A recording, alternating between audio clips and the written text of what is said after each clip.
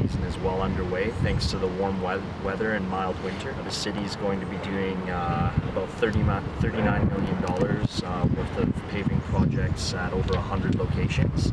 We understand that road work has traffic impacts and will impact Calgarians.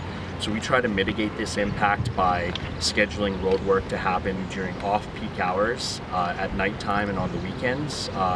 It's a coordinated process that has a lot of moving parts, but we always think of Calgarians first and try to mitigate the impacts.